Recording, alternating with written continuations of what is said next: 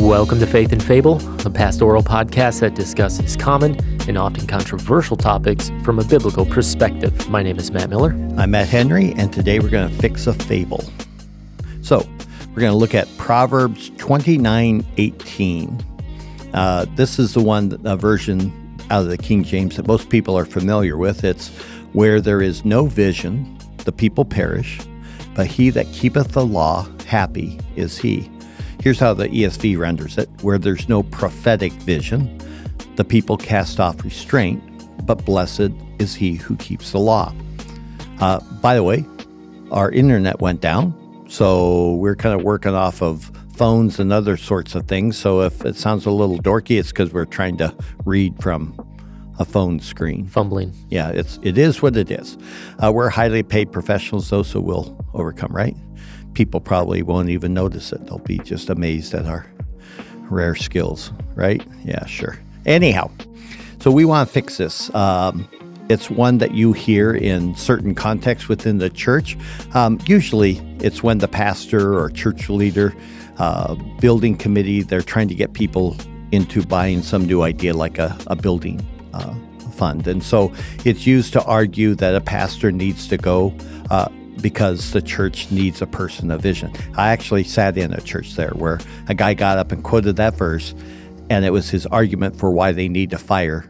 It was a really fun business meeting. They wanted to fire their pastor because he wasn't a man of vision, and so the church is going to die.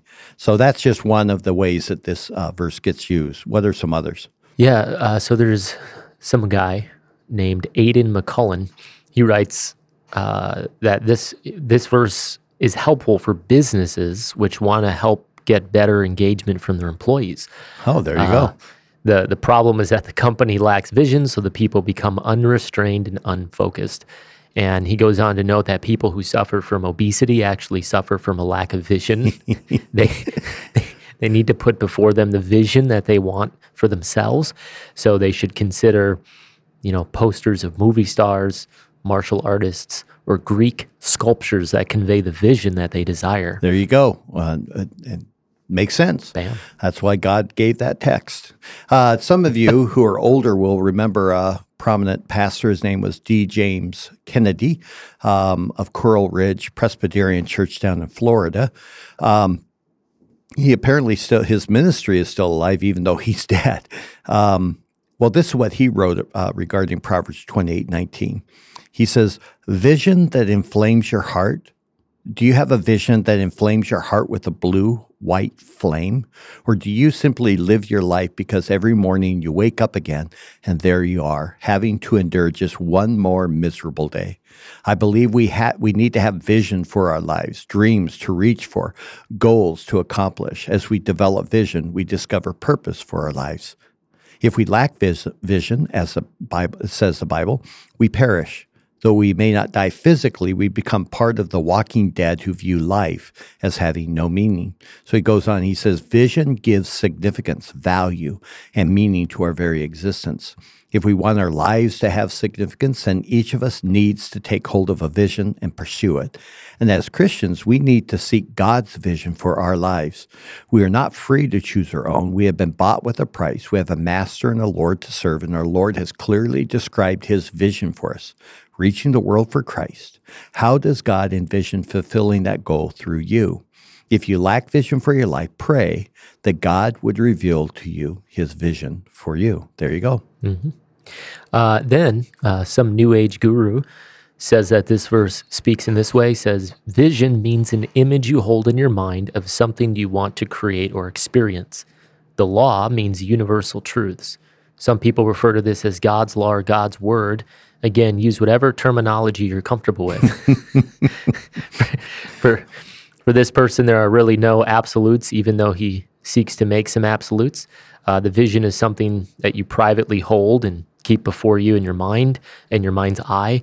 And the law is that the law that is referenced merely speaks to something called universal truths. All right. So then there's a video I got the pleasure of watching where he argues that we need to create our reality by having a clear vision of what ought to be, and it will then become a reality. So it's kind of a name it, claim it, law of attraction kind of thing. But this guy is purporting to be a Christian. Another guy actually argues that the vision is not the same as a burden, that you can have a vision to build a ministry, but not a vision. Oh, yeah, you can have a burden to build a ministry, but not a vision for that ministry. A burden for people or a specific work is fine, he says, but it cannot survive the challenges that life brings. It will perish. But a vision will allow the ministry to live. And then there are the many charismatic type of approaches, prophetic type of organizations and individuals who will use this to promote the need to support their prophetic ministry. The people of God need prophets, people who receive visions from God and who can help lead the people of God into greater things. And then finally, there's one fundamentalist Baptist that I heard who argues that this is speaking of a vision for soul winning. And so if we don't keep a vision of souls that need to be saved, then they will perish. So we need the vision of, we have to maintain a vision of lost souls, a vision of God's judgment, and a vision of the horrors of hell. Nice 3-point sermon there. Good old fundamentalist Baptist, There right? you go. So unfortunately, none of those approaches actually deal with the meaning of the text. Rather, they're reflecting either some sort of new agey sort of trash, or they are trying to sell some sort of plan or product. So the meaning is quite simple if you just understand the nature of parallelisms, especially Hebrew ones. There's various kinds or types of parallels if you can learn them, or at least jot down a couple of the key ones inside of the cover of your Bible, and you'll find that many passages in the Old Testament just begin to make a lot more sense. Especially, I mean, you think about it, all of the prophets, with the exception of like Jonah, it's all parallelism.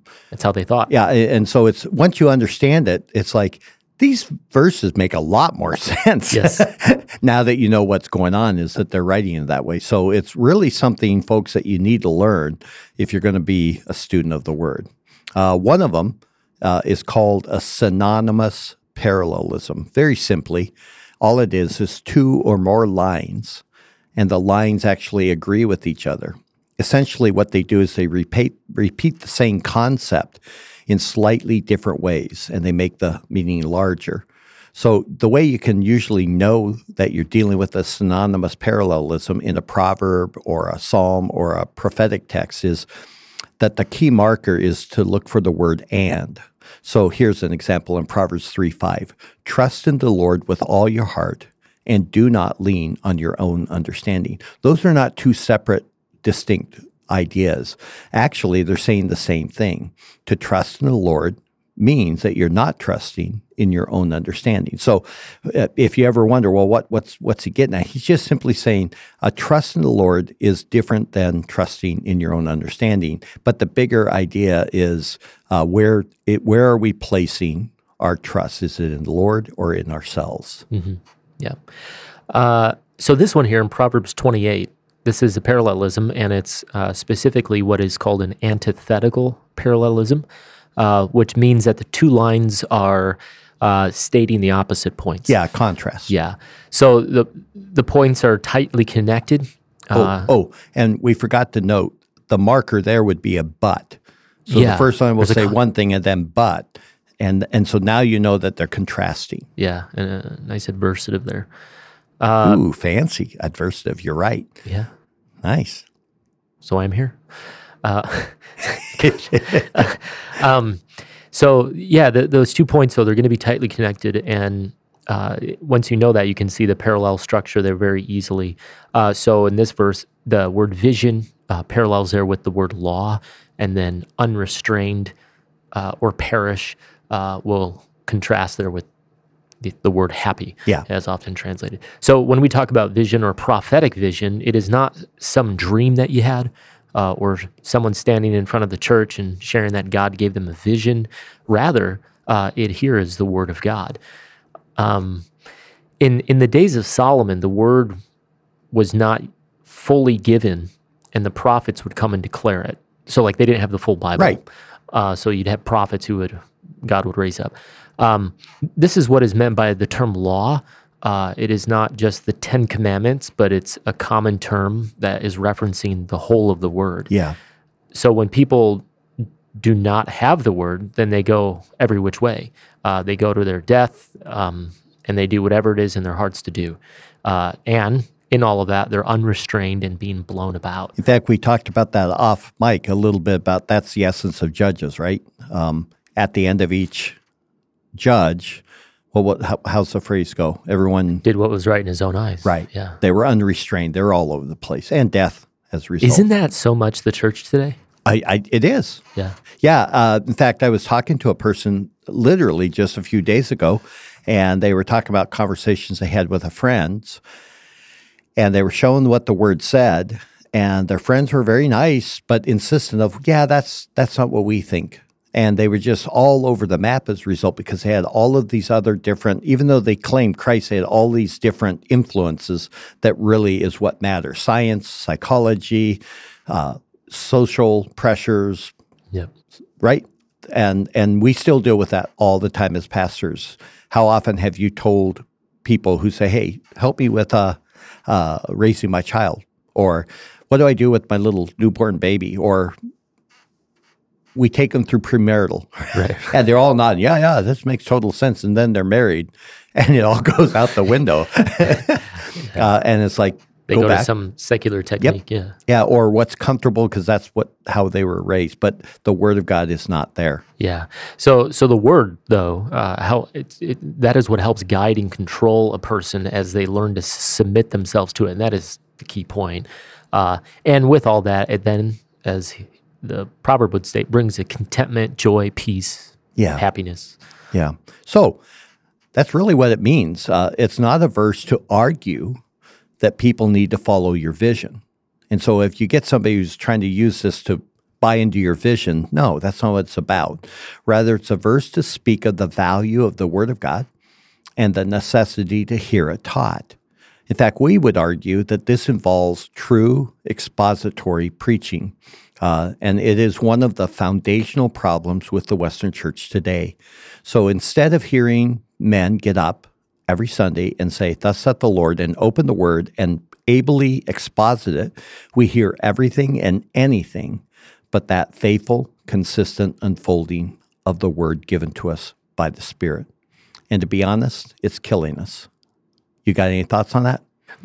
No, other than just to say amen. Amen. I agree with that. And that's it. Yep. Our fable is fixed.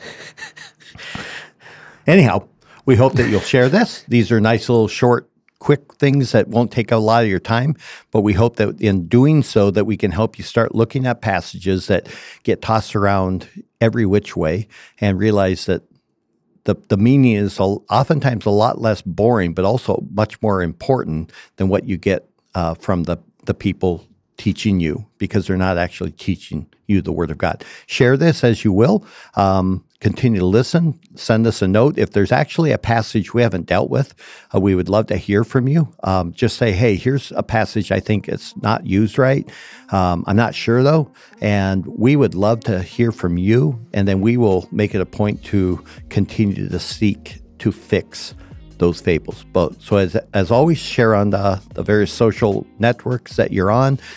Share it with a friend. And also tell a friend.